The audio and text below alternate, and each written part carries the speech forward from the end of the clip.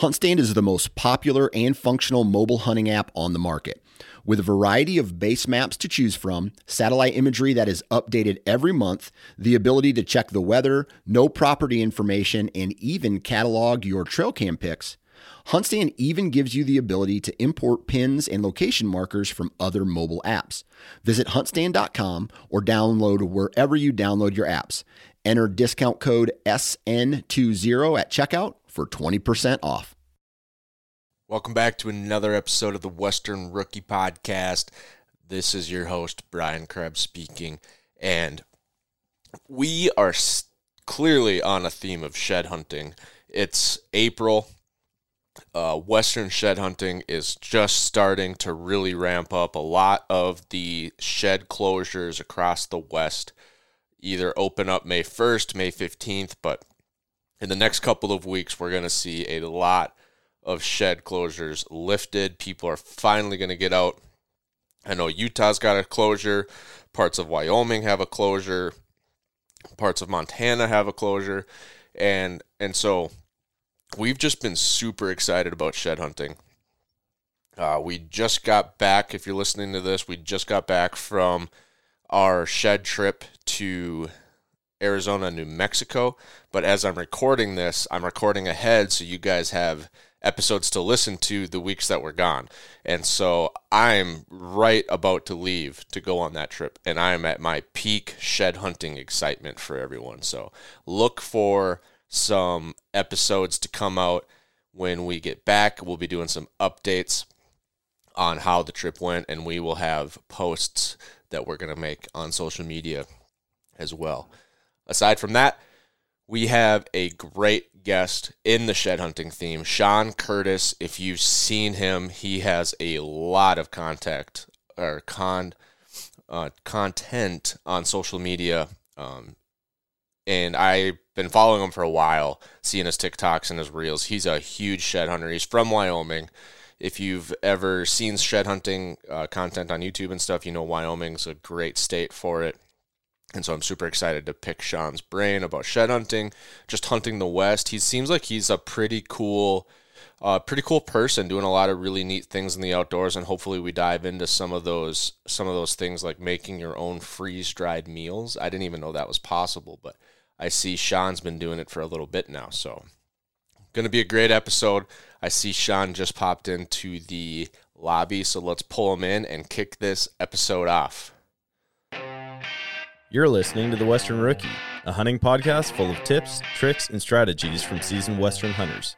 There are plenty of opportunities out there. We just need to learn how to take on the challenges. Hunting is completely different up there. I've harvested 26 big game animals. You can fool their eyes, but you can't fool their nose. 300 yards back to the road turned into 3 miles back the other way. It's always cool seeing new hunters go and harvest an animal. I don't know what to expect. If there's anybody I want in the woods with me, it'll be you.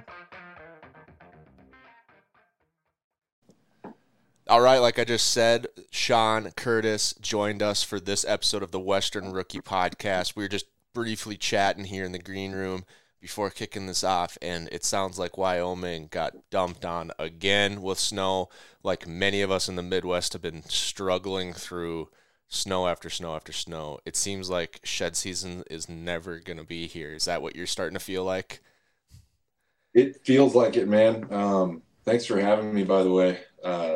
This is cool. I love doing these. But, yeah, Wyoming, man, we've been hit hard. And there's so many things on the table right now that are involving immediately shed season. So I feel bad for the non-residents that have made plans to come here for like the Jackson May 1, the shed run, the shed circus, I call it, but because they're considering pushing that back or possibly canceling that May 1 opener. No decisions have been made yet, but the valleys where these animals winter, all the migratory ungulates, the valleys have gotten almost as much or more snow than some of the high country. It's absolutely ridiculous. And it's from the south central part of the state all the way west, and there's a bunch of stuff up north that got slammed. I think Casper got like 26.7 inches in one day's snowfall. So it's been wild, man. Wow, that's a lot of snow. And you know what? It sucks. No one likes it. Although, two good things that I see of coming out of this. I see a lot of people that we've had on the podcast, but that I've just seen in general on social media, are really banding together around the topic of herd health, right? Like, people are coming together and like understanding like this is a bad year across the entire West. Like Utah in a tough way, Montana's in a tough way. Animals are struggling, and I've really seen people like coming together and focusing on the health of the animals.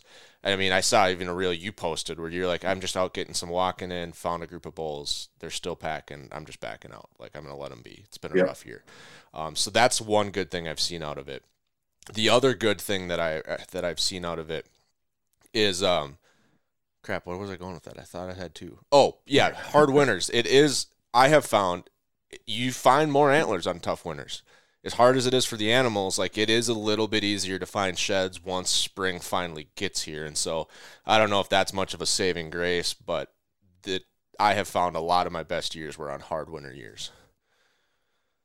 100%. These hard winters, they've kind of forced animals to congregate. The feed areas are a lot less abundant and available. So a lot of these animals hang out in those feed areas for a lot longer. And when you have winters like this where the snow line just is so slow to recede, they're hanging out in those low areas longer because the snow's there longer. So they're not really toting any of the extra antlers up the hill and scattering them all over the mid-range to the summer range. You kick one every now and then when you're archery hunting, but I don't think that's going to be a case this year. I think they're mostly going to be hanging out around the low elevation winter stuff. Yeah, and I wish I lived closer to the West. I'm in Minnesota, and I archery hunt the West every year. I elk hunt every year for sure. Most of the time it's archery. But man, I wish I could get out there more in shed season, because walking those mountains in the spring, and I've done some like North Dakota Badlands because I had a Badlands tag for elk once. And so I've done some shed hunting out there, and it's just like, I love it. Like, springtime in the mountains, like fall in the mountains, obviously that's magical. But I don't think people go out in the spring quite as much, unless you're like doing spring bear or spring turkey out west. Nobody, like us flatlanders, don't have any reason to be out in those mountains in the spring. But there's something about it. Like, the walking's easier. There's nothing in the way. It's finally warm. You're getting out and exploring nature. Like, I wish I could get out there as much as some of you guys that I've talked to lately from the West doing the shed hunting thing. You guys get out so much, and you were talking in the green room about, like, the goal for this year for you was, like, 250 sheds. And I'm just thinking, like, man, 250 whitetail sheds would be a great year. To think 250 elk and mule deer sheds, that would be phenomenal. It should be good. It's kind of a high goal. It'll be one of my best years if that's the way it happens. But the way the elk and the mule deer are congregating. Sorry, I got a crazy little puppy here. But the way the elk and the mule deer are congregating, and we've had some eyes on them. And right now we've completely stuck, like you talked about, banding together to keep the pressure off the wildlife. We've completely stuck to glassing from the roads, like a lot of people have. And when they're that easy to find in large groups from the roads, I mean, it really leaves your optimism open, because we're not seeing a whole lot of people out glassing the spots that we go, which is great. So we kind of have the animals located, and it is a high goal, but I think it's an attainable goal. We'll see what happens, but yeah, I hope you get the chance to come out more often, man. Things are changing in Wyoming, like in a lot of the Western states, as shed hunting becomes a lot more popular. There's a lot more regulation surrounding it, and it's rightfully so. Like anything that becomes that popular in the outdoors. But HB 0123 is our new shed regulatory measures that we're putting in place, and it favors favors residents with a 7-day head start to the May 1 stuff. So the guys that aren't going to be able to do the May 1 this year because of all the stuff going on, I feel bad for them, because next year they're going to be subject to that, starting 7 days behind all of us. But with that being said, there's still so much opportunity to come out here, and it's just a week. You know what I mean? There's not that many people in Wyoming, so luckily you don't have to fight with that many residents, and you should still be able to come out here and do pretty well. So, I have a few questions on this whole thing. Sure. Only parts of Wyoming have the May 1 opener, right? And then other parts of it, there really is no closure, except for like extreme weather years. Correct. So the Great Divide is usually the dividing line. So it runs up just right through Laramie, cuts up 287, and kind of does a loop around 80 and runs west, and then it curves up at the Great Divide. So the whole lower southwest maybe slightly more than a third of the state is subject to that May 1 rule as of right now. Okay. But with that new regulation that they're putting in, it goes into effect July 1st. So next year, everything west of I-25 between Colorado and Buffalo, Wyoming will be May 1. And then everything from Buffalo to Montana west of I-90 will be May 1. So it'll be more than 3/4 of the state that'll have that May 1 subjection. Okay. So just for people to know, because I had some buddies that were heading out to Wyoming, and I was like, dude, you might want to check, because I'm pretty sure parts of Wyoming have a closure. And they're like, I don't know. The guy we were going to go with said it's all good. And then you got dumped on, so it fell apart anyway. So I wanted to check that. But also, I mean, Wyoming, I feel like, is a beautiful sleeper state for a couple reasons. One, it for whatever, it seems like there's something in the water in Utah where, like, shed hunting, elk, the culture, the creators, business, like, it's just going bonkers in Utah. So there's a lot of people doing full-time, like, elk shed hunting and elk pages in Utah. I feel like Wyoming, you know, maybe you tell me I'm wrong, just doesn't quite have that population of full-time hunters. Now, these guys from obviously Utah bounce around, they hit these other states. But when we start talking about, like, a rule, like, I can't rattle off the number, but the 7-day delay for non-residents, right? For most people, that's like a 2-day delay, right? Your average resident's going to shed hunt maybe Friday afternoon, Saturday, Sunday afternoon, and then they have to go back to their life. Right. So are you really giving up that much? No. Am I, as a non-resident coming from Minnesota, throwing a dart at the map if I don't have connections or contacts or buddies and just going out? Am I going to compete with a resident anyway? No. Like, you're going to have your spots already. You're going to glass. You're going to have a plan. I'm just going to be throwing a dart at the map, having fun, being out in nature. First couple years, I'll probably build on it, but that's a big state. Like, there's a big state for a handful of people that are going to hit it hard for 7 straight days opening week. Probably not going to impact my hunt whatsoever. No, and that's what I've been trying to tell people. I've been trying to, like, offer, you know, some words of encouragement. Like, yeah, don't completely uproot your, you know, plans and, like, flood one other state. Just, I mean, if you're going to come here, do your thing. I love having non-residents. I've never been big on gatekeeping or anything like that, because we have a lot of public land. I mean, I've been doing this for a lot of years, and I still don't run into that many people, even though that many more people are doing it because of the creators and stuff like that you mentioned. And I don't consider myself a creator, but yeah, like you were talking about Wyoming, we have a lot of people. I mean, almost everyone here is an outdoorsman or outdoors woman.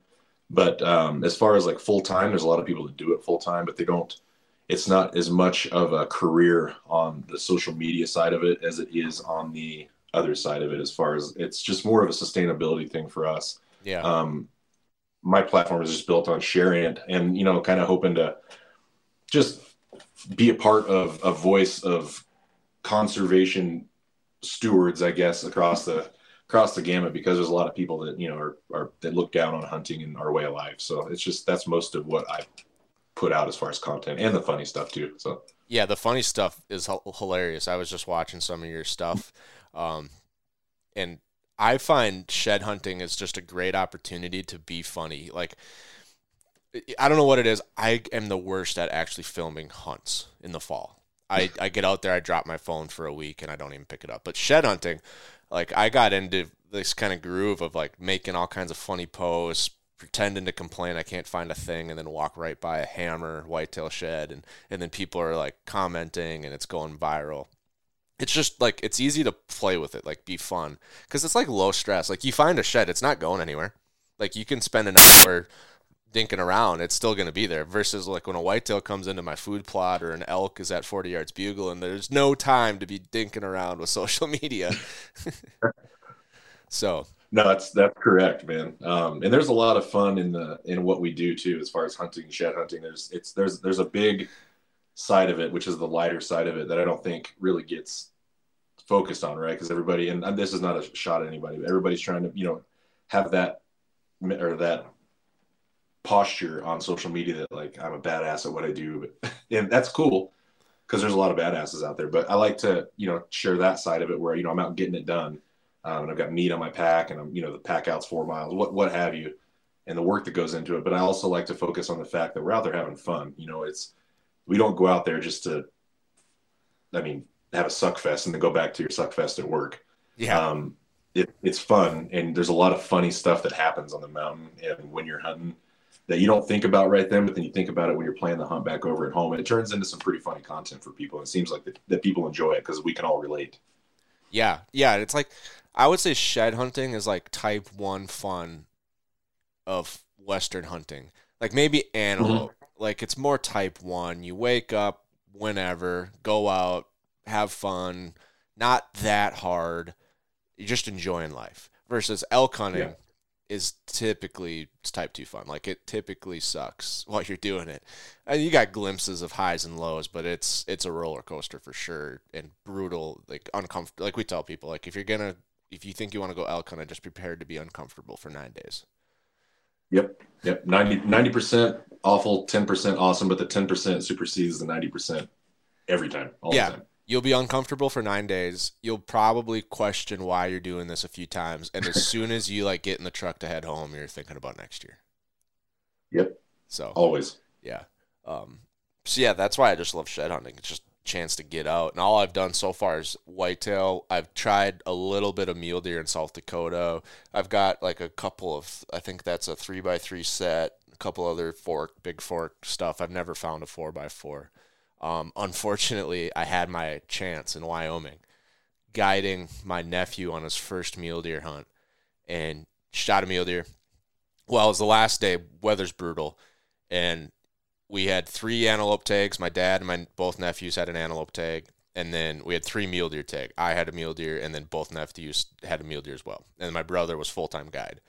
And so everyone has shot everything except my nephew has down to the last tag. It's a mule deer tag. And so I take him out. We're driving around. He has no bar whatsoever. His brother shot a fork, so he's like, as long as it's as big as my brother's, I'm cool. And so we see this forky, weather's turning south real fast. I'm like, you want to go after that one? He's like, yep, let's go. So I park the truck, go around, do the whole thing. He shoots. Wasn't the greatest shot. He's also 13 on his first mule deer of his life. And so I'm like, all right, mule deer's going down this drainage curves to the right or the left. And so I think if we can like get up, cut him off, maybe we can catch him in his bed or something and finish him off. And so I'm looking how to get out of this cut. And I'm looking up, and it's steep, and I'm like, I think we can make it here. I take one step up onto like the bank, and my nephew reaches down and goes, hey, look, you stepped on a shed, and pulls up a 4-point brown mule deer shed. That's how it works. Yeah. That's how it works. I'm just like, you got to be shitting me. I hate to think how many we actually walk by. Like every time I'm out there, I'm always like, even the days you get skunked, you're like, well, you can take some solace in the fact that like I know I walked by sheds. I know I did. So you can take solace in that on a day you get skunked. But I hate to think about it. Almost makes me sick almost to think about how many I've actually walked by just by some of the ones that I found by like, taking that last extra look through the sage. I'm like, oh, that's not snow. That's a burr, or that's a base right there. And you're like, if I didn't just look over at the right time, I would have walked right by it. And you think of how many times you didn't look over at the right time and have walked right by antlers. And it's probably a lot. Yeah, I remember. I try to remind myself that while we're missing antlers, at least we're probably finding the big ones because those are easier to spot. Right. And so I just remind myself, like, at least we're finding the big ones, or like at least the big ones are easier. You're probably not walking by those as bad or as many times. Right. But yeah, I do want to get out west more and more. It's vacation time as well. Like I have a day job. I only have so much time. I love spending a week in the boat in Canada every year. I love spending 9 days archery elk hunting. So you just got to sneak in those trips. And I think I'm just going to try more and more to like make those long drive 3-day weekend type trips to like Eastern Wyoming, Western South Dakota, just Eastern Montana. Just make the most of it, right? It doesn't have to be like a week-long shed trip. Sure. So yeah, and like you can you can do like a kind of a state hopping thing too, which is kind of fun. It helps you learn some of the terrain. But if you mainly hunt a certain state, it's kind of good to shed hunt that state, especially as a non-resident, just to get your boots into the areas that you're going to be that fall, or maybe 1 year or a year that you're hoping to hunt, and just kind of get an eye on the terrain. Because Onyx Maps and Go Hunt, terrain analysis, and Google Earth, all the tools that are available now are phenomenal. But they still don't give a grand tour or as good of a tour of the land is putting boots on it and looking at exactly how those topo lines translate into what that ridge or that drainage system actually looks like, and what kind of feed or bedding potential it actually holds. So shed hunting is another thing that, helps people get a little scouting in. You're not necessarily shed hunting the area you're going to be hunting 100%, but at least it gets you in the area that you can take a look at and hopefully, get an edge on a hunt, because non-residents spend a lot of money to come out and elk hunt. So any edge or advantage you can get is, I think, worth the trip alone in itself. And if you're lucky enough to pick up a few sheds, then that's all the better. Yeah. Yeah. 100%. I mean, typically I'm looking at these topo maps being like, that doesn't look that bad. Looks doable. And then you get out there and you're like, shit, that looks steep. Yeah. Yeah, no picture will ever do it justice either. So it's so hard to take a picture to justify like how steep it really is. It is. But it looks like you have gotten out a little bit. You said you found a few already this season. Is that private land? Is it public land? What's the breakdown for you? I shed hunt all public. I found 16 this year, or 16 elk sheds and 4 deer sheds. One decent deer shed, and a couple of really nice browns. And I found a few with my buddies that we've spotted. So if you count like us as a group, we've probably found 40 or 50 already, but those are in areas outside of the areas that are May 1, of course, and they're outside of the areas that have seen the worst part of the winter. Outside of the areas that have seen the worst part of the winter. Get down. Can I take a break here? I'm going to get this dog in the kennel real quick. Yeah, no worries. Is that all right? Could do that real quick? Yep. Come on, Pops. What were we saying? Oh, yeah. So, we've been out. We've been lucky I've put on about 100 miles already in some of the easier terrain. The snow on the eastern side of where it wouldn't be May 1 even after the new rule comes through. So that's where we've been spending most of our time. We're watching in the other areas, but we're only hiking the areas that we can get to easily, and then we know we're not putting pressure on these herds. So we've been really careful about it, just knowing the kind of winter that it's been. And as of recent, I'm not going out anywhere for another 2 or 3 weeks. I'm just going to let it marinate. The antlers will still be there. I can wait just fine, and I think we'll still do just fine as long as I still have an idea where the bulls are and the deer are, which we do. So we're just going to kind of marinate and let give these herds a break, and then go back in there at the end of April, closer to the May 1 time frame. And that's just based on the weather that we're seeing next couple of weeks of like 50s, 60s, and 70s. So should be good. We should start seeing a turnaround, and we're probably going to see some flooding. I'm sure Utah's going to get hammered with floods, but Wyoming, we might be okay. Out west, it's going to be rough though. Yeah, I think for sure Utah. I don't see how Utah's not going to flood. We had Ryan Carter on the podcast a couple weeks ago, and he said, some of our ski resorts are reporting over 600 feet of snow. No, 600 inches. Sorry, not 600 feet. 600 inches. Yeah, I picked up where you were going. But it's still like 600 inches is like 50 feet of snow. So yeah, it's ridiculous. They're like 220% snowpack. Yeah. Well, they need the water. I don't think they need it all at once, but they need the water, and so.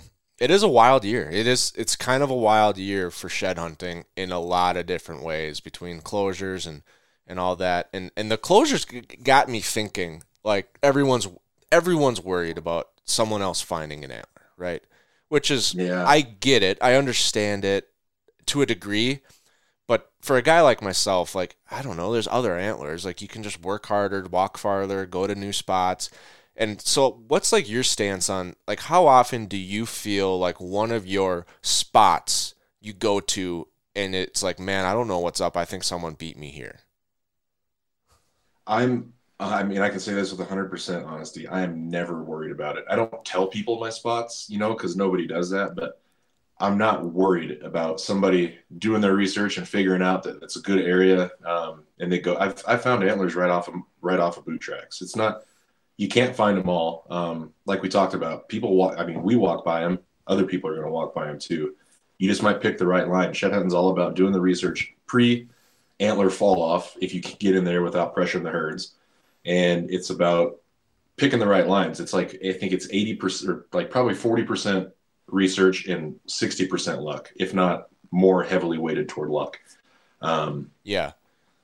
pick as soon as you get off where you've been glassing the animals, it's just picking the right line, because it's a guessing game, and you're just using all your knowledge and trying to figure out where an elk would be when an elk should be feeding in the winter. That's really all you can go on. I think, I guess my outlook on it is I'm never gonna, and that goes with hunting too, which is why I don't mind non-residents doing anything in our mountains. I'm never not going to fill my tag because someone else did. And the same thing goes with antlers. I'm never going to not pick up antlers because someone else picked up a few.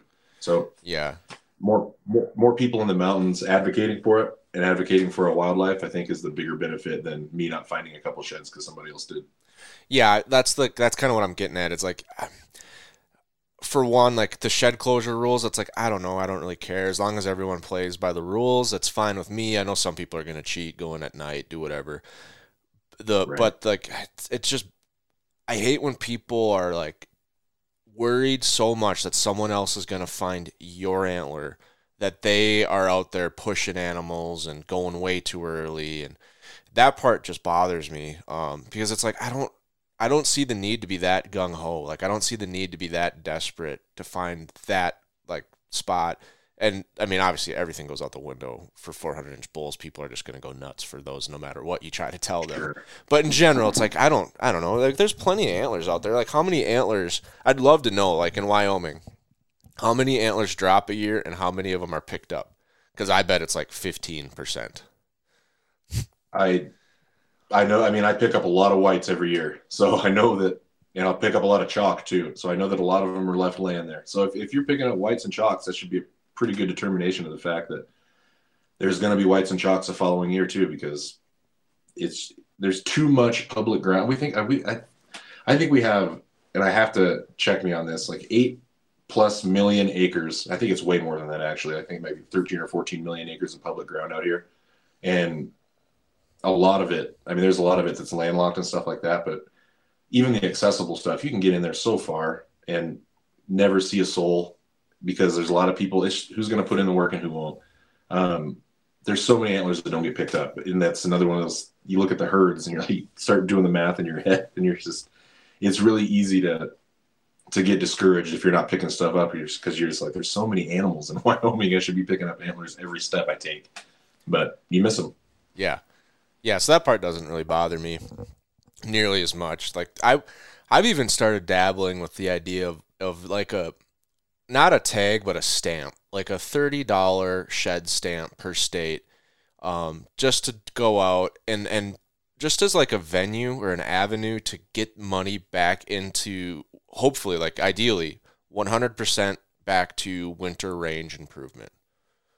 I don't know what that means, but it's like this stamp, like the federal duck stamp, 98% of it has to go back to access, improvement, and protection of wetlands. Like the same thing for this. It'd be like 100% of it has to go back to winter range improvement, protecting these migration corridors, protecting the winter range, all kinds of stuff. Like I'd probably support something like that. I don't want a limit. Like I don't want a bag limit on my sheds. I don't want a $800 tag to come as a non-resident, but I'm not opposed to kicking back a little bit either, because, we love it so much. The only way to protect it is to, pay for it. Well, so one of the things that HB 0123 does is that it kind of does that in the regard, in the way of having non-residents buy a conservation stamp, which is $21.50. So if you come here to shed hunt next year, you have to buy a conservation stamp, which is $21, $21.50. So it's kind of along the lines of what you're talking about. Our conservation stamps do go directly to our state-funded conservation.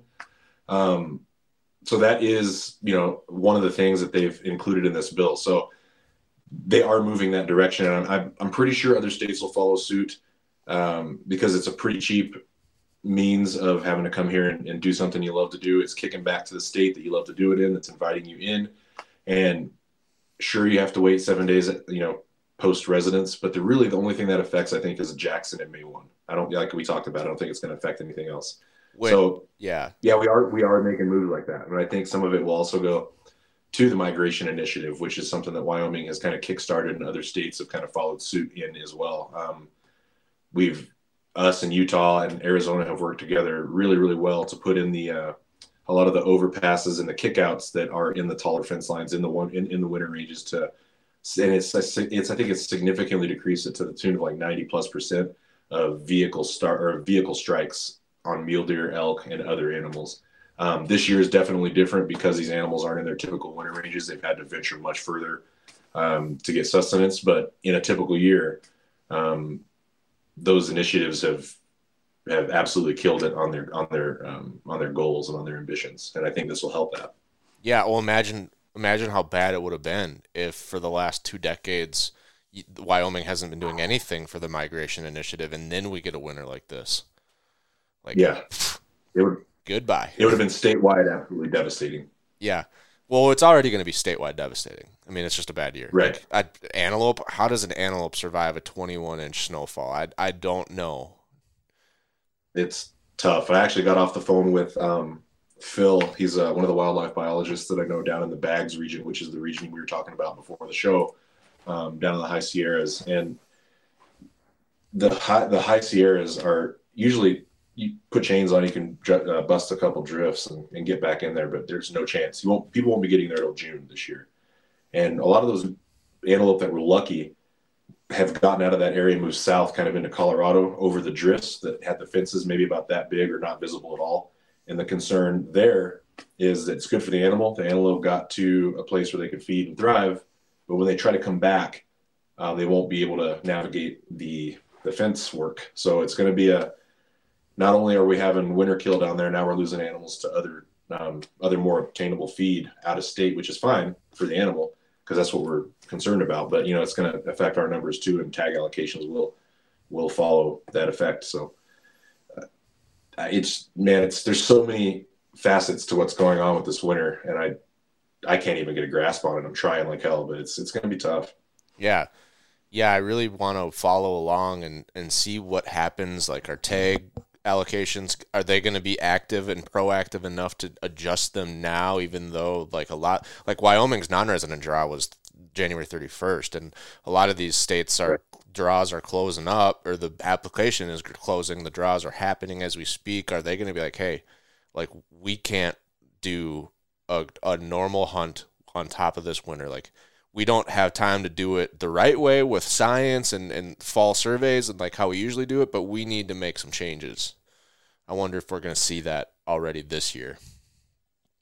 I think we will. So we had an emergency meeting in Rawlins. It was actually initiated by the Wyoming Game and Fish and Governor Gordon. And I was going to try to attend that virtually because the roads were closed, of course, in Wyoming on 80.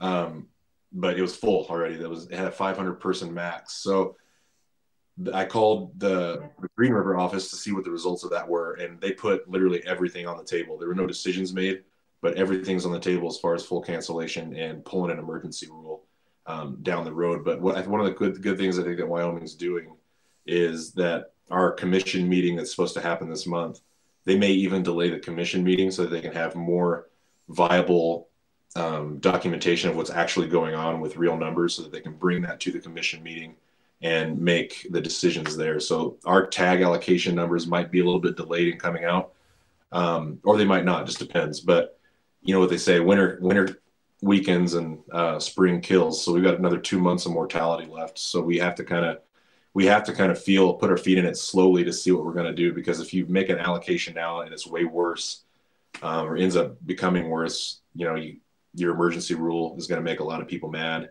The state's going to have to refund a lot of money if it just creates a whole mess, a whole cesspool of things that we don't want to deal with. Yeah, that's just rough. No one wants to think about it, and no one wants to see that, but it's something that probably just has to happen to protect the animals in the long term. Which, oh well.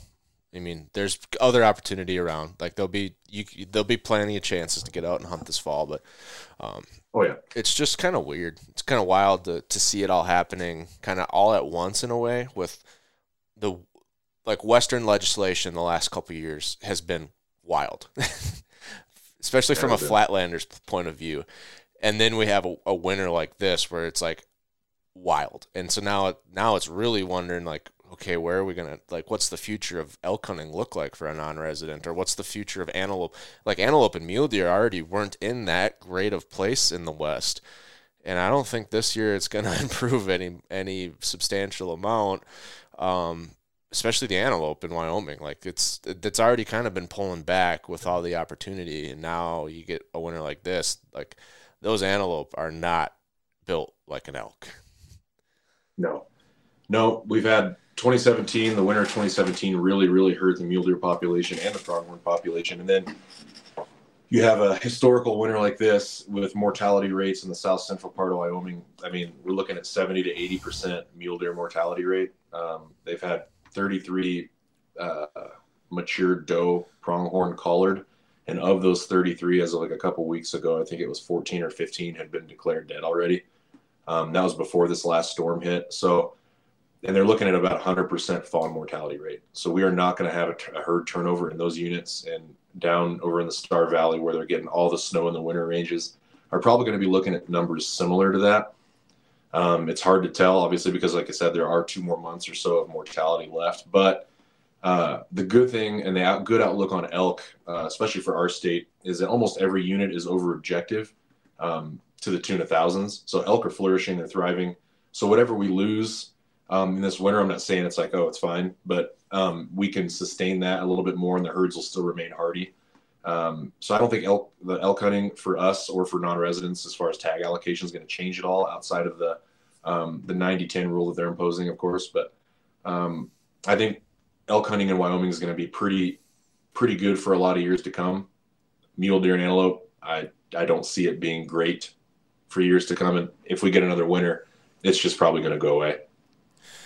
Yeah, hopefully they bounce back eventually. Hopefully we get some good rain summers and green grass for a couple years and really bounce these numbers back up. Elk are they're tanks. Like they're just little tanks that, I mean, they're built for this. Like the 20 inches of snow, that alone doesn't bother them one bit. They walk around in that all day long. They might not enjoy finding food in it, but they're built for it. Yep. Yeah. Yep. I mean, they have such a wide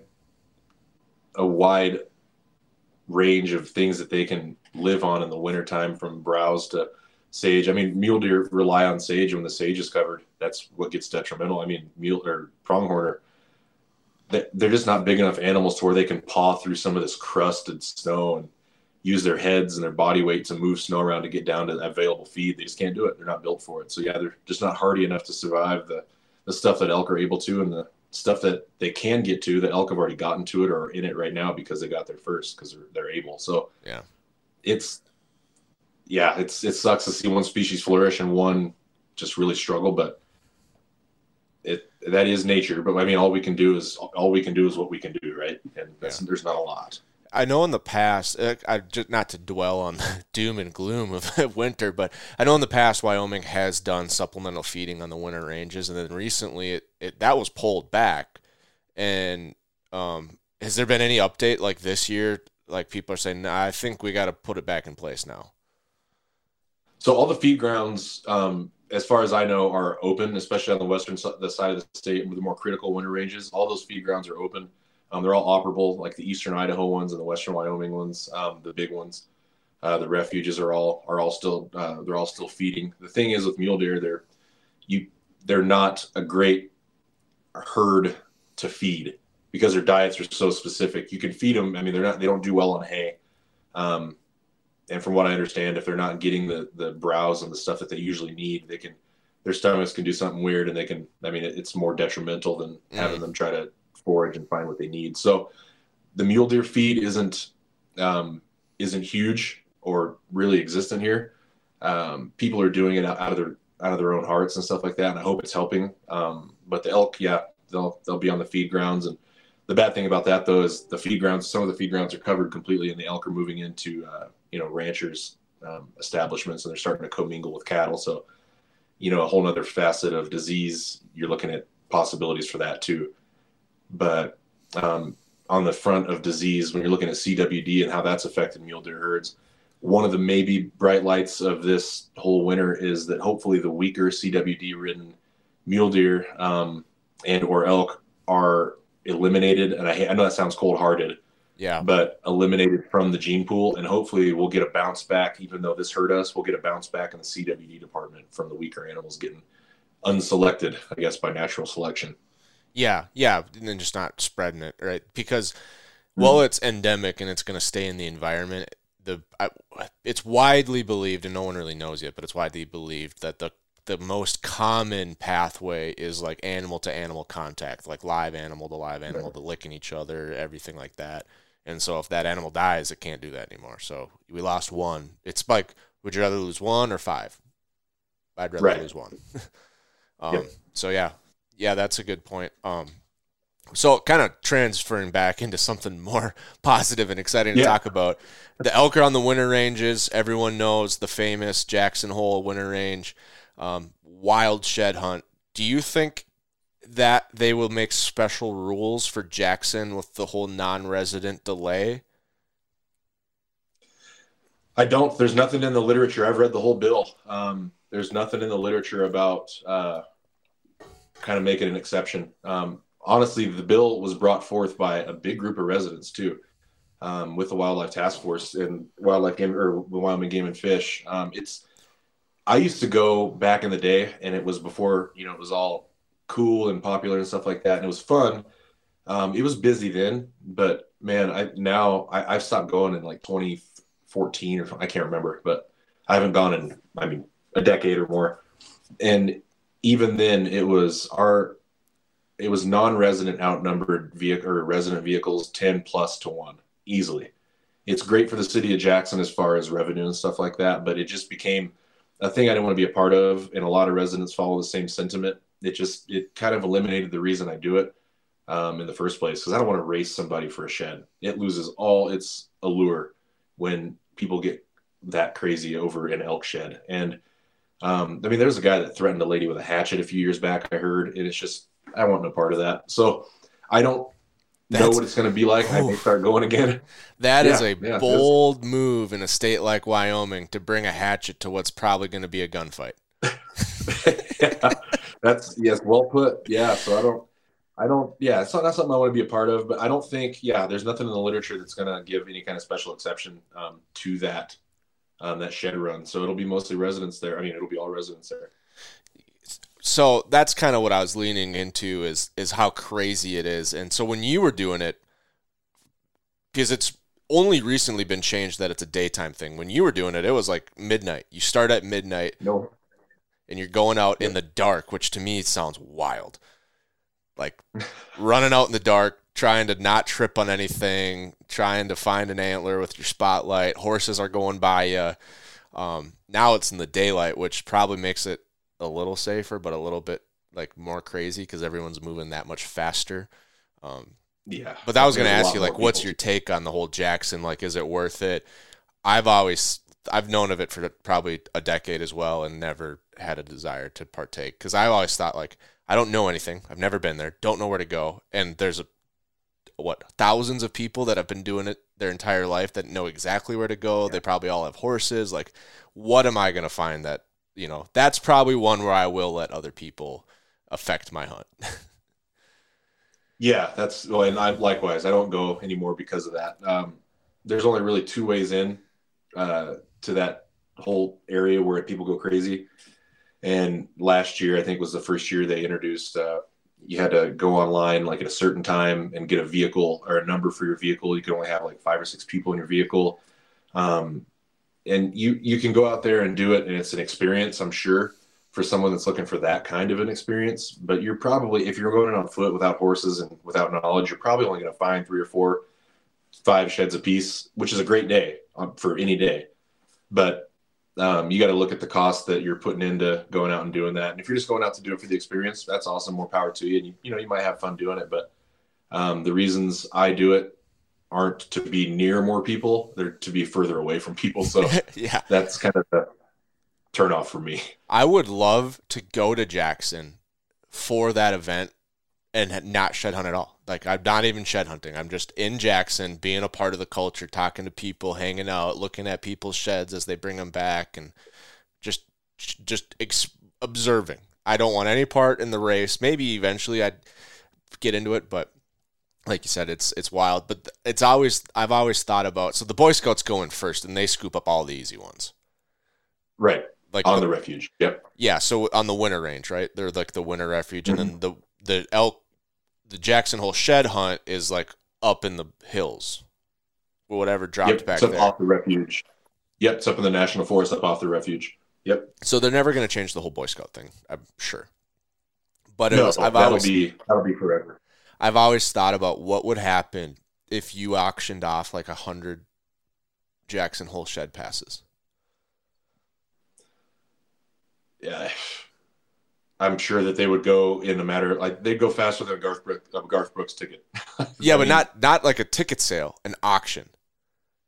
So you got we're gonna like at the Western Hunt Expo, we're gonna do 10, and at Bozeman RMEF we're gonna do 5, and Jackson Hole RMEF we're gonna do 20, and you're just auctioning them off, straight auction. It all goes just like Utah's tag auctions, because you're gonna probably, I don't know how many people go. Like, just throw out a number that you would expect. Like, are we talking 1,000 or 10,000?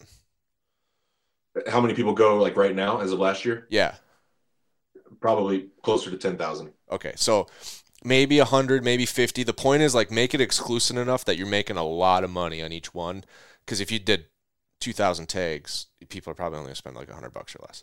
But if you did 100, people are like to be 1 out of 100 or 1 out of 20 to get to shed hunt Jackson. Like, you get the whole week. You get 7 days. The 20 of you got it to yourselves. Try not to kill each other. After that, we're opening it up to the public. You know, after the Boy Scouts, but before the public, you'd probably have people spend $50,000 on that pass. You would, and then you'd have people. I don't know. I feel like you'd have a price on your own head if you got that kind of privilege. That would be something. Yeah, I don't know how they would orchestrate something like that, but I think it would be huge money. I mean, huge money. Yeah, to I don't know. People would be so angry, but I'm looking at it maybe more of a business side, and I have a different podcast I run as an outdoor entrepreneurship side. So I'm always kind of looking at, like, how do we get better hunting, make money, blah, blah, blah. And I'm like, man, if you could auction off 20 passes for $50,000 a piece, that's $1 million that you're putting into winter range in Wyoming. Like, those conservation stamps aren't going to do it. Like, they ain't going to raise $1 million in shed hunting conservation stamps. So is it worth pissing off the other 9,800 people? Man, I don't know. I don't want to see antlers turn to like crime. I feel like there would be some pretty shady stuff that goes on, even more so shady than, some of the people that go in and, the guys that don't adhere to any of the regulation already. So I don't know. Yeah. I know it would, 100% it would garner millions of dollars for the right funnels.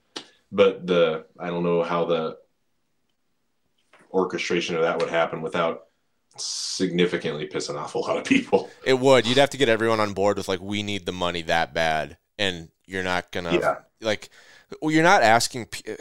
That's the tough part. Like, you're sacrificing the 4 antlers, like you talked about, that you're probably gonna find for $1 million to the wildlife. Like, I would give up those 4 antlers. Likewise, yeah. I think a lot of people would, but I think the majority of, and again, it goes back to the popularity of the activity these days. People are shed crazy. I never thought that going out and doing something I used to get made fun of for doing would be like. I wish more people still made fun of us for it. It's like, it's just nature's participation trophy, and I'm like, you need to convince everyone that. Yeah. But then you have your participation trophies in a freezer full of elk too. It's like, well, now what do you say? Yeah. No, I hear you, man. I hear you for sure. And so, aside from Jackson, I've always thought Jackson is a great opportunity to shed hunt everywhere else in Wyoming that weekend. Because all the serious people are in Jackson, except for Sean. Yep. Me and Sean will be off by ourselves finding antlers. Yeah, we'll go find some somewhere else. So, for a flatlander, and it doesn't even have to be Wyoming specific, but flatlander just wants to go out west, dabble with shed hunting, mostly like someone that's going for a good, authentic reason. We just want to get out west, be outside, have some fun. If we find some antlers along the way, that'd be amazing. I kind of hope we find some because we're going all the way, but we're not looking to do 160 elk sheds in a 3-day weekend type of thing. Like, right. We just want to have fun. We've never been there before. You take a map. How do you pick where to go? Would you look at the winter range overlays on all these services and kind of pair that up with a snow depth map and kind of be like, find some public land where the whatever was it Gantt chart overlaps, or the whatever that. I don't know why I can't think of it. I'm an engineer. I should know these things. But the chart, the two circles overlap. That's where you go. Yeah. Those are tried and true methods. I mean, there's so few of those critical grounds that are designated by Wildlife or Forest Service and Wildlife Fisheries, that they're pretty easy to determine what range those animals are coming from that utilize those grounds. So yeah, I'm going to identify those winter grounds, and then I'm going to look at like the foothills with the snow line on normal years. This year, I'm looking at the winter grounds, all of them. But on normal years, I'm looking at like the winter grounds and then the range they come from, and I'm going to try to find some of the hills and travel corridors that they're going to use to follow the snow line back up that have all the available south-facing slopes and shelter belts that they can use to get back up there. And what's going to have that feed available at the earliest convenience for them to follow that snow line back up to their spring or their late spring and summer ranges. So, okay, so you're saying tried and true. The shed range isn't necessarily the winter range. You're talking on a normal year, it's probably more like your transition range. Yeah, I think it's just short of the transition range, because the winter ranges, when they start, the snow normally starts receding, the animals follow it, right? So the feed on the winter range is gone. There's no reason for them to be there when they're really starting to drop, and they'll follow that snow. So yeah, the snow and the mountain range that you think that herd will be coming from going back to is what I would use as my measures to see where I'm going to hit. And typically those antlers and those animals are toting those antlers a little bit back up with the feed. So I'm probably going to be looking as an out-of-stater coming here to do that, throw a spot at the map type deal. At the winter range, I'm going to look at 500 to 1,000 feet above the winter range, into the foothills or just below the transition range. Okay. And then if you're going to get like super tactical nitpicky, are you walking, I assume you're not walking the bottoms of the draws if you can help it. Like, do you like to be halfway up the slope, on the top? I like to be a little higher than lower so I can see more ground. It's easier to look down on a shed than up at a shed to me. Is that kind of justified out west as well? Not just the rolling hills of South Dakota, but. No, 100%. And usually when you're walking drainages or hopping ridges, I won't go over a ridge and go down to the bottom, then go up the ridge. I like to hike in an M shape. Okay. So I'll hike just off the spine of the ridge down into the drainage that I'm looking at, or the basin, and I'll hike up toward the feeder finger of that ridge. I'll glass the other side. I'll glass the bottom, and then I'll hike back down the ridge I just hiked on, but down toward the bottom where I can see into the bottom a lot better. And then I'll cross the bottom, and then I'll hike up, in an M shape, and I'll hike up the other side of the ridge closer to the bottom, back up to the top, and then I'll come on the top of that other ridge and glass everything I just hiked over on that side. So it's kind of a grid, but it's a wider set grid, and I'll usually do M's through all the fingers that I'm planning on hitting instead of just going up and over. So and let your eyes do walking. If I get it, if I'm picturing what you're saying, it sounds like you're basically I'm staying at a constant elevation and I'm going like in and out. Or are you saying I'm actually going down and up in an M? No, so let's see here. If you've got, try to find a range. I've actually got Onyx pulled up here.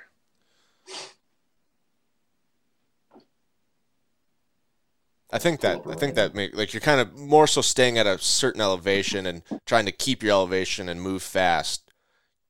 Is that what? Right. So like you're going out and around a finger, not up and over. Right. So I don't know if you can see this real well. If you can't, we'll just nix the whole thing. I've got. Can you like go down to the left a little bit where the GPS coordinates are for everyone? Just kidding. Get right on that for you. Yeah. No, so you can see how this bowl is shaped. How it's shaped. You've got the basins coming in here. You've got all your south-facing slopes on these here. Yeah. So I'm going to hike up the spine, and I'm going to come down toward the bottom, and then I'm going to cross the bottom, go up closer to the bottom, and then I'm going to hike this spine and glass everything back this way. So I'm going to cover that basin in a pretty good M, and I'm just going to do that basically the whole way around this whole basin until I either determine that, I'm in an area where I'm not seeing sign, or I'm in an area where it's been picked over completely, or I'm finding sheds. It'll all depend on that, but I'll hit a basin that way so that I don't leave any question or stone unturned. Yeah. But it's worked out well for me. I'm no Eric Chesser. I'm no, big name shed hunter, but I find a lot of sheds and I'm proud of it. But that's my method, man. That's kind of my go-to method. And I glass a lot. I hike slow. Yeah. Are you doing just binoculars, or are you doing tripod spotter? Depends on the area I'm going. If I know I'm going somewhere where there's not a lot of tree pockets and stuff like that, or blockages, I will take my spotter up with me, and I'll glass from points. But I have my most success just by binos and sitting down on the hillside and putting a hiking stick down on the binos and just sitting there and glassing the other side and just picking it apart. That's what we do too. And then it's easier to go in lighter like that. Move fast until you find something worth slowing down for. Yeah. So I think that'll help a lot of people like piece it together, because I think everyone should go. I think everyone should go out west and just enjoy the West. And there's a great time to do it. It's in the spring. Nothing else is going on. You're not going to miss your whitetail rut. You're not going to miss duck opener. You might miss some turkey hunting, but I still think people are wild for even being interested in turkeys anyway. So I'm the same way, man. I've never, ever had any interest. It's wild. I need to do it. I'm terrible at it. I need to do it. Probably do it with someone that loves it and is good at it, and see what they see and then make up my mind. But I've never shot one, so I think it's stupid. Well, I look at us as elk hunters too. I look how we act. When we're trying to call in bulls, we're raking a tree. We're bugling. We're cow calling. And I look at how turkey callers call turkeys, and it looks like they're having a seizure, man. They're taking their hat off. They're shaking it for like feather. It's nuts. I I don't know. I don't think I'd ever be able to get on board with that. There's a lot of people that say turkey hunting is the poor man's elk hunting. That's what I hear. Yeah, because you're calling, you're doing the same thing. It's a tough gig. Interacting with them, but yeah. I don't get it, but there is one other topic I wanted to talk to you about. I was cruising your social media and I see that you've been doing your own freeze-dried meals. Yes. Yep. And as of recent, I've always had an interest. Yeah. So, I think everyone goes through this in the same pattern. We're going to go out west. Well, what do we eat out west? So they Google it, and Mountain House comes up, and they're like, oh, okay. We get a jet boil. All you got to do is boil water. You pour it in the Mountain House bag. Boom, you're done. So you buy some Mountain House. You try it out at home, and you're like, oh, man, these are pretty good. All right, cool. They taste way better than I thought they would for freeze-dried meals. So you go out west. You eat them for like 4 days in a row, and on day 5, you feel like your stomach is missing. Like someone ripped it out. Yep. And you're like, what the heck? Basically, yeah. What's going on? And you wonder, and you do it again next year, same thing happens, and all of a sudden you start looking it up, and it's like, oh, yeah, Mountain House has a whole bunch of stuff in it that is not really good for you. And if you're living on Mountain House for any extent of period of time, you're going to start feeling it. Right. And so then people are like, well, what do you do? And then I've heard like Aaron Snyder talk about it. I've heard about like Gastronome and these other brands that are doing like healthy, clean freeze-dried meals. But a lot of people just do it yourself. It's not that hard. And I'm like, how do you do it yourself? And then I saw your video. And so tell us a little bit, like, why did you get into it? And then like, what do you need to get into it?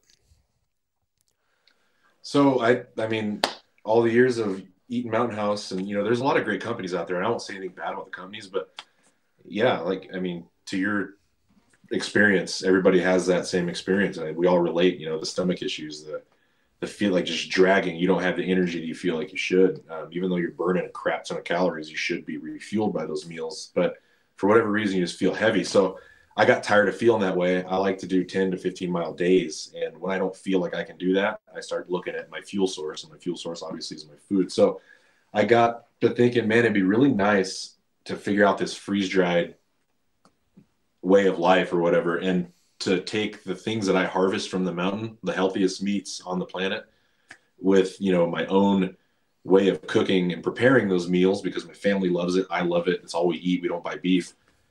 So why am I eating it up here? I mean, I should have the best fuel with me up here. So I was like, I tried to figure out and did some research, and it was pretty easy to find, ways to do it. And I went with the easiest way that I could start as quick as I could. And I grabbed, I think it's called Harvest Right. It's an actual freeze drying machine. They've been around for a few years. I've been watching them and seeing if they can come down on price. So they are costly out of the get go. So you're looking at like probably $2,800 to start with the machine itself, which I know is steep, and I know it seems like that's so stupid, but I did a cost analysis on it with me and my family. My family was eating, freeze dried meals. We camp, we backpack a lot in the summer. Not to mention what I use myself in my hunting during my hunting seasons or camping myself. So we went through 130 bags of like Mountain House or Peak or Gastronome or Heather's Choice, what have you, any brandy, all of them. And the cost of that, you look at that at between 11 and $15 a bag. Mm-hmm. 1 year of going through those bags will pay for itself, not to mention the price of everything right now.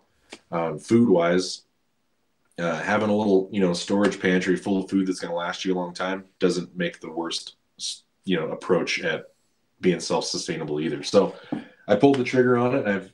I've started, like, I think it was 3 or 4 months ago, 3 months ago, recently, after I got the machine, and the thing has not turned off. I mean, it's off now, but it'll be on this afternoon again. So it's awesome. I've made all my favorite meals, and I'm able to take my meal up with me now. I elk scrambles. So I've got my breakfast green chili elk scrambles and elk pasta with penne, and all that stuff is just the food that I've put in it. I know exactly where it came from, and it's a really nice peace of mind to have on the mountain. So when you're doing it, from what I saw, you cook the food almost like you would normally, but you just don't mix the ingredients together, put them in trays. It looked to me like a vertical smoker, like a little, or not a vertical smoker, a dehydrator, like a little countertop. You put the trays in, shut the door, it freeze dries. Now, do you have to put anything in it besides what you would normally cook with to make it work? Like no preservatives, no chemicals, nothing? Nothing. That's what's best. That's the best part about it. And dehydrator, you're going to lose like 40 to 60% of the nutrients in the food. And I was doing research on that too. And freeze dryer, you lose about 3%. So you've got 97% of the flavor of the nutrients that go into the food when you're cooking it and combining it. And you've got that with you in the package. So if you're making an elk scramble, a green chili, I'll freeze dry the green chili separate. Every single ingredient separate, except for like seasonings and what have you to cook. And then I'll add it in portions so that it's all separated, but together. It rehydrates and reconstitutes a lot better that way, in my experience. And if you freeze dry elk or any meat for that matter, if you freeze dry it medium rare, it will reconstitute medium rare. And it's the coolest thing. It tastes so much better than anything I've ever bought from the store.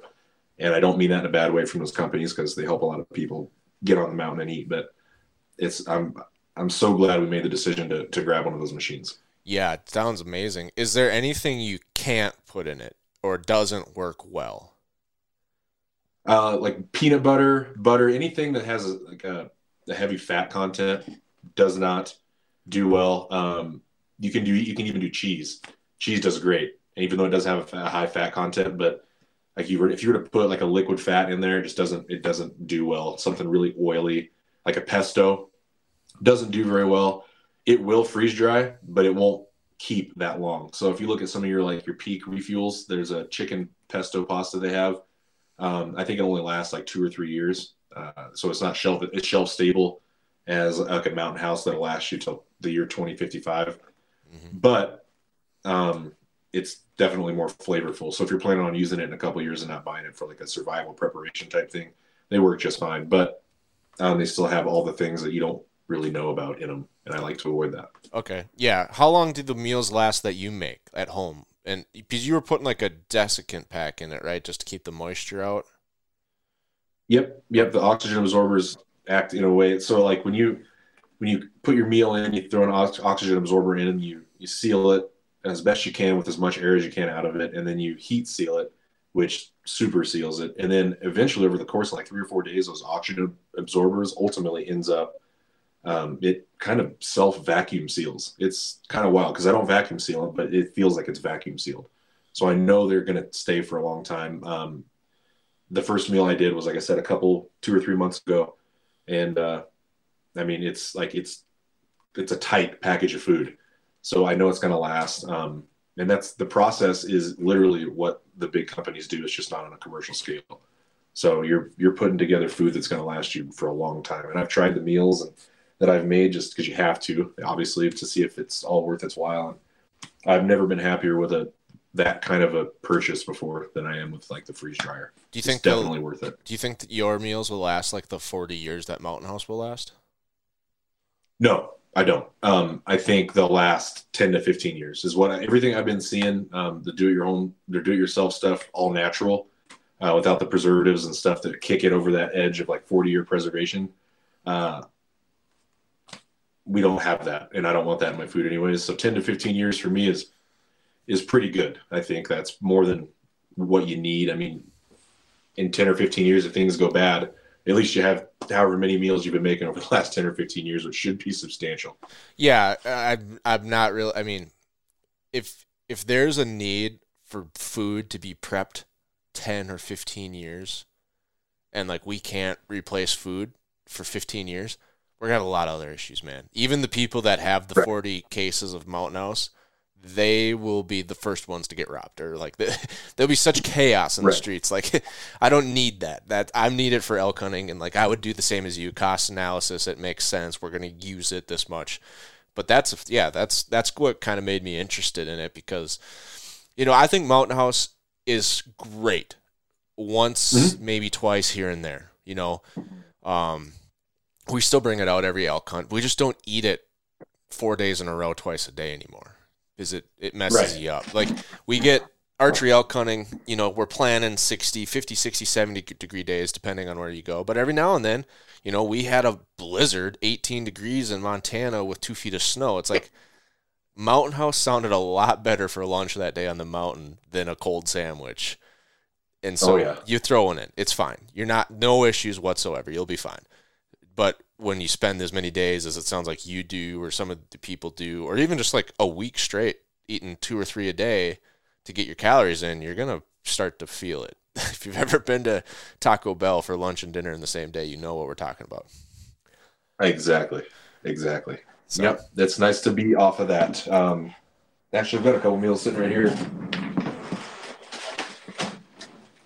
So you can kind of see that's what they look like, the bags. This is the chicken Alfredo penne that I made. It looks almost vacuum sealed. That's not vacuum sealed. It's just sealed with an oxygen absorber in it. And okay. I made that on 3/2/2023. So. Nice. Dude, that's exciting. That is exciting. Yeah. And then you're also doing the antler restoration, right? Yes. Yep.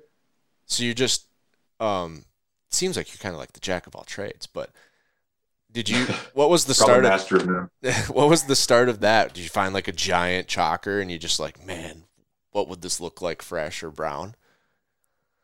Yeah, so I used to so when I was a kid, I would paint them. I would paint them brown, with brown paint and a paintbrush. And I just always wanted to find them fresh, or I always wanted to make them look like they were off the head. So I started doing it a long, long time ago, but I don't do that anymore. Obviously, I tried to find ways to make the bigger chalks. It's like, man, that would be so cool if I could take that out of my keeper pile and like display it, or it would look better in my keeper pile without these 3 tines missing, or just brown.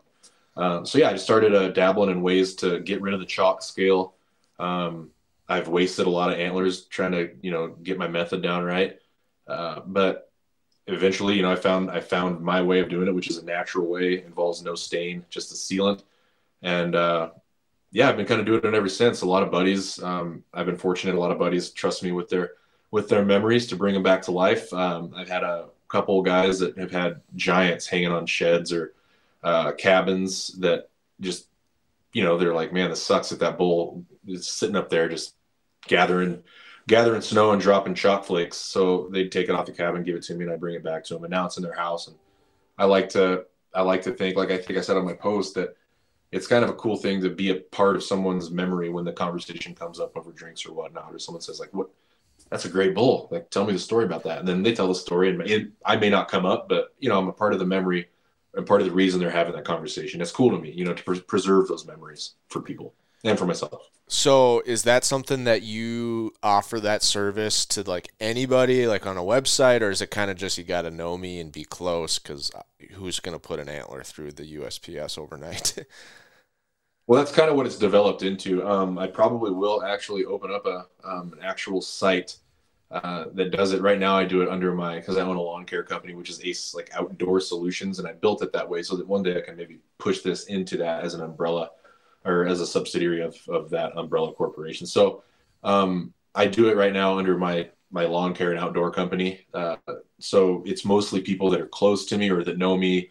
And I've got, plenty of business and stuff like that to keep busy, but I'm kind of trying to transition out of doing the snow removal with my business and stuff like that. So I want to do more of the antler work. And over the last year, I've really been doing a lot more of it. And it's been cool to see the stuff that people send me. Cause people are starting to send me things. There's a fellow that sent this weirdo.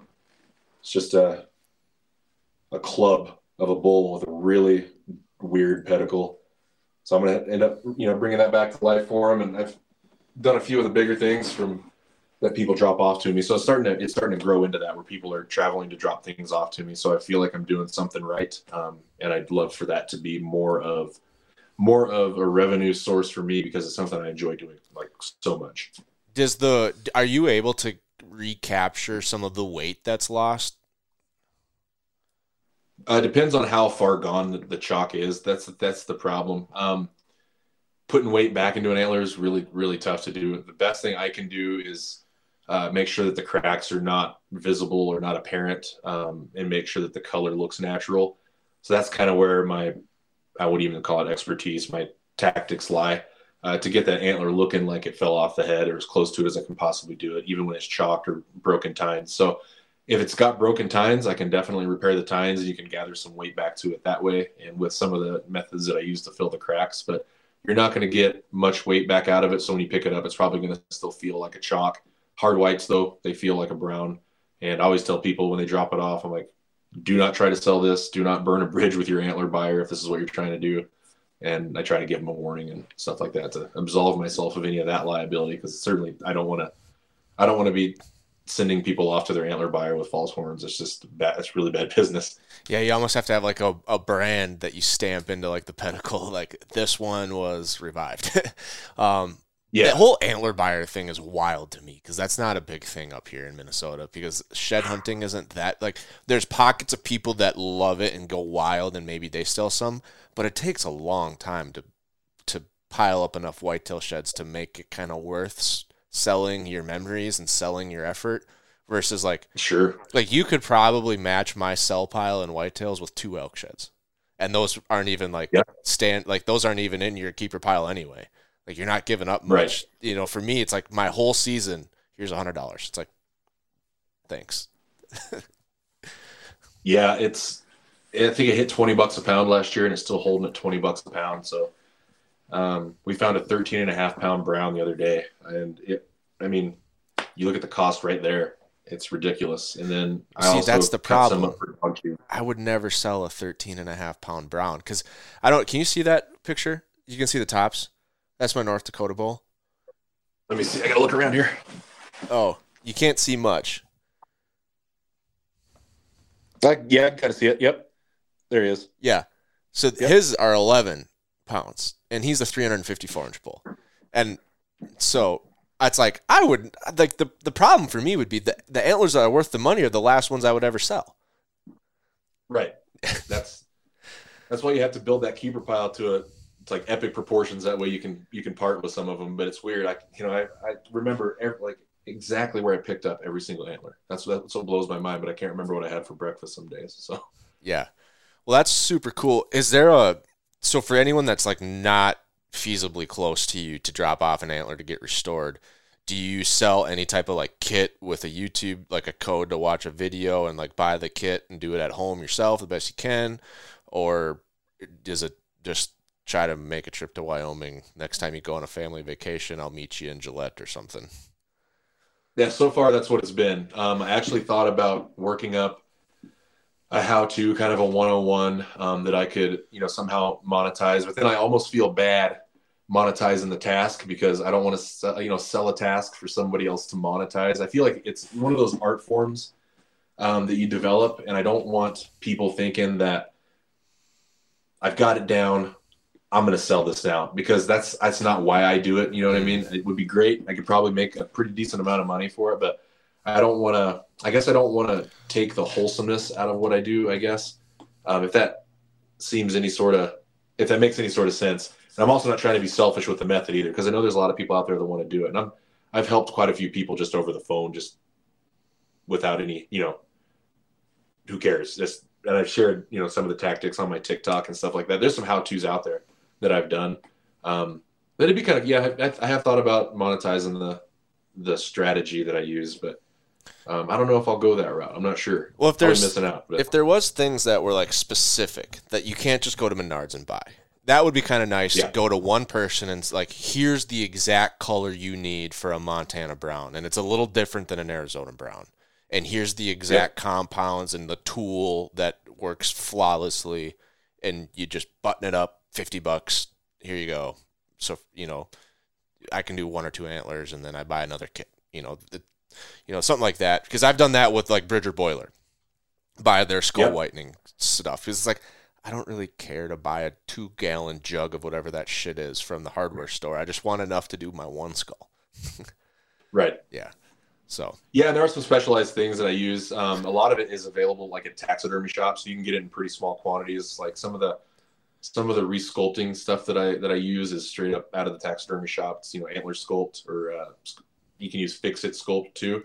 I'll share that if you're doing tines, you're repairing tines. There's a method to it, obviously, but the stuff that I use Fix It Sculpt, and you can get it on Amazon for like $30 or $40 for a small tub of it, and I use that because it gives me a better base color. It dries a little bit closer to an off-white antler than the antler sculpt does. The antler sculpt dries like gray, and you really have to work hard to get that color to a base where you can actually add a natural color to it. So that's one thing I'll share is the compound that I use for antler or tine repair is Fix It Sculpt, and it works phenomenal. Awesome. Well, if it's anything beyond that, just give Sean a DM or a shout and figure out a way to get to Montana. Yeah, shoot me a message. I'm happy to help, man. I'm not going to lie. So awesome. Well, we just did an hour 15, man. It felt like it flew by. Oh, geez. Yeah, I did not feel like that. That's awesome. Yeah. So, dude, I appreciate your time, and it was a great chat. We're going to have to do it again. We're going to have to get back this fall, catch up with you after the season, maybe try to find some way to meet up somewhere in Wyoming and try to find an antler together. But dude, this has been a great episode. Yeah, man, thanks for having me. I've had a blast. It's always fun to talk about this stuff with people that want to talk about it, because my wife's tired of talking about it or hearing me talk about it. So it's good stuff. Thanks for having me, dude. I think my wife is so happy that I started a podcast so I can get my fix for talking about hunting, especially in the off season with other people, not her. So there you go. It's just a way to dump it on somebody else and not her. She can only handle so much of it at a time, so it works out perfect. But give people a chance to follow along with you. Where can people follow you? Where can people connect? At Real Sean Curtis. And again, that's such a stupid name. I use that because I used to sing country music and tour and sing and all that stuff, but I got off the road to hunt more and be with my family. So my name is still The Real Sean Curtis on Instagram. And TikTok is just Real Sean Curtis. And we've got a way better following on the old TikTok there. I think we're at like right around 175 or 180,000.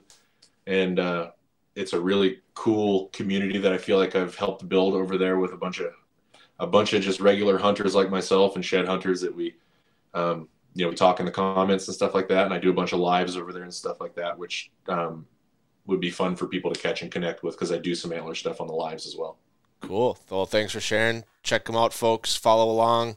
Learn a thing or two about shed hunting, restoring sheds, cooking your own freeze-dried meals, being just a more well-rounded outdoorsman. Appreciate that, man.